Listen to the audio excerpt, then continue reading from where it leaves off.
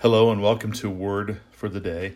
This is Father Pete Matthews from St. Patrick's Church in Lexington, Kentucky, and we continue our journey through the collects of Holy Week by remembering and reflecting on the collect for Holy Saturday.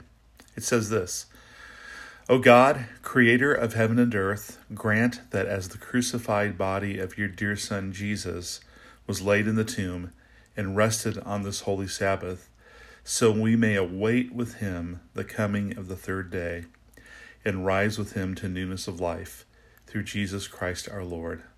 Amen.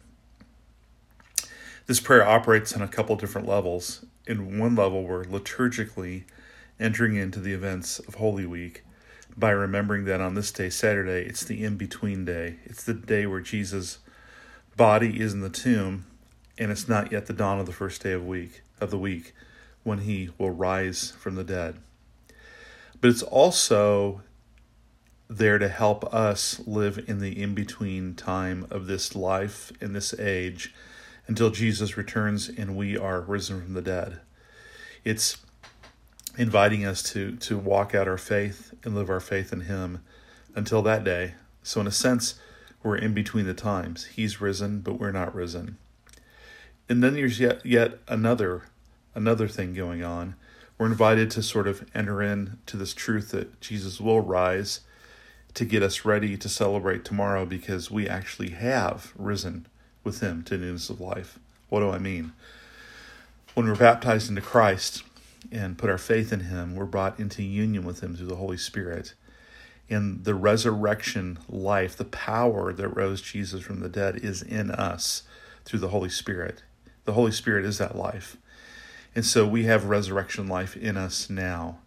We don't experience its fullness, and it's as though it's in us and it's slowly taking hold of more and more of our person.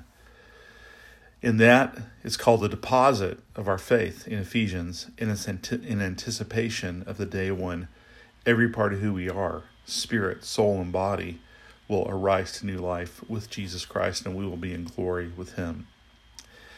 But today, we remember that there was an in-between day. We remember that there was a day when he was in the tomb, and his followers grieved, and his followers were afraid. And we remember that so we can, again, step into the joy they experienced that first Easter day. The joy of knowing that through death, Jesus didn't just die, but through death, Jesus conquered death and showed that and vindicated that through his resurrection on Easter Day. So I encourage you to enter into the quietness of Holy Saturday in preparation for our worship tomorrow as we celebrate the resurrection of our Lord Jesus Christ. Take care.